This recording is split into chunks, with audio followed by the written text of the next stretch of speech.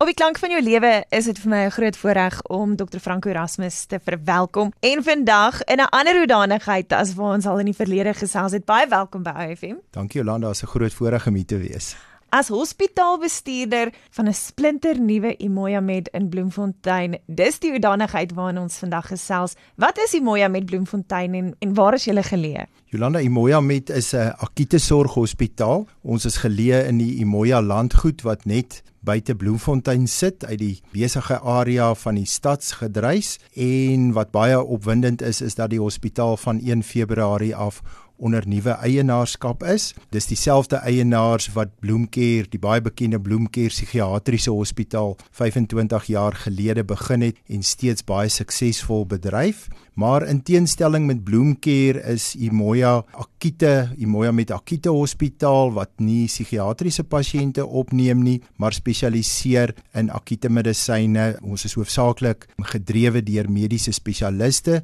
Daar's 116 beddens, 3 teaters en ons kyk dan meer na akute siektes en toestande.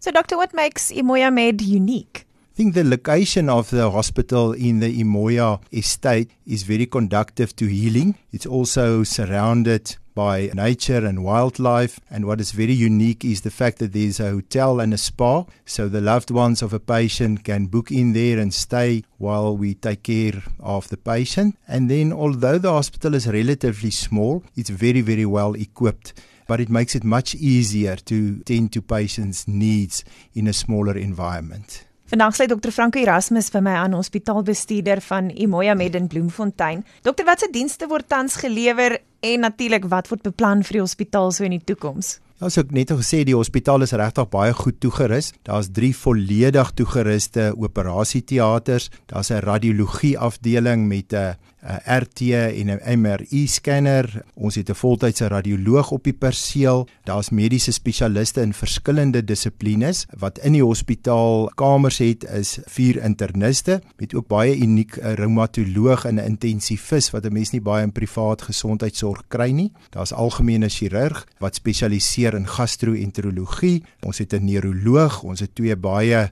ervare ortopediese chirurge en dan is ons ook baie trots op 'n 19 bed fisiese rehabilitasie eenheid wat deur 'n multiprofessionele span bedryf word en hulle sluit in fisioterapeute, arbeidsterapeute, sielkundiges en hulle sorg dan vir pasiënte wat herstel van groot operasies, beroertes en so voorts. En ons het ook kliniese tegnoloë en dan is dan ook baie besoekende spesialiste uit meeste ander dissiplines om die hele kontinuïteit van spesialistmedisyne te dek. Ons het tans nie 'n 24 uur noodgevalle nie, maar dit is in die pipeline en hopelik in die nabye toekoms kan daar ook 'n 24 uur noodgevalle diens gelewer word.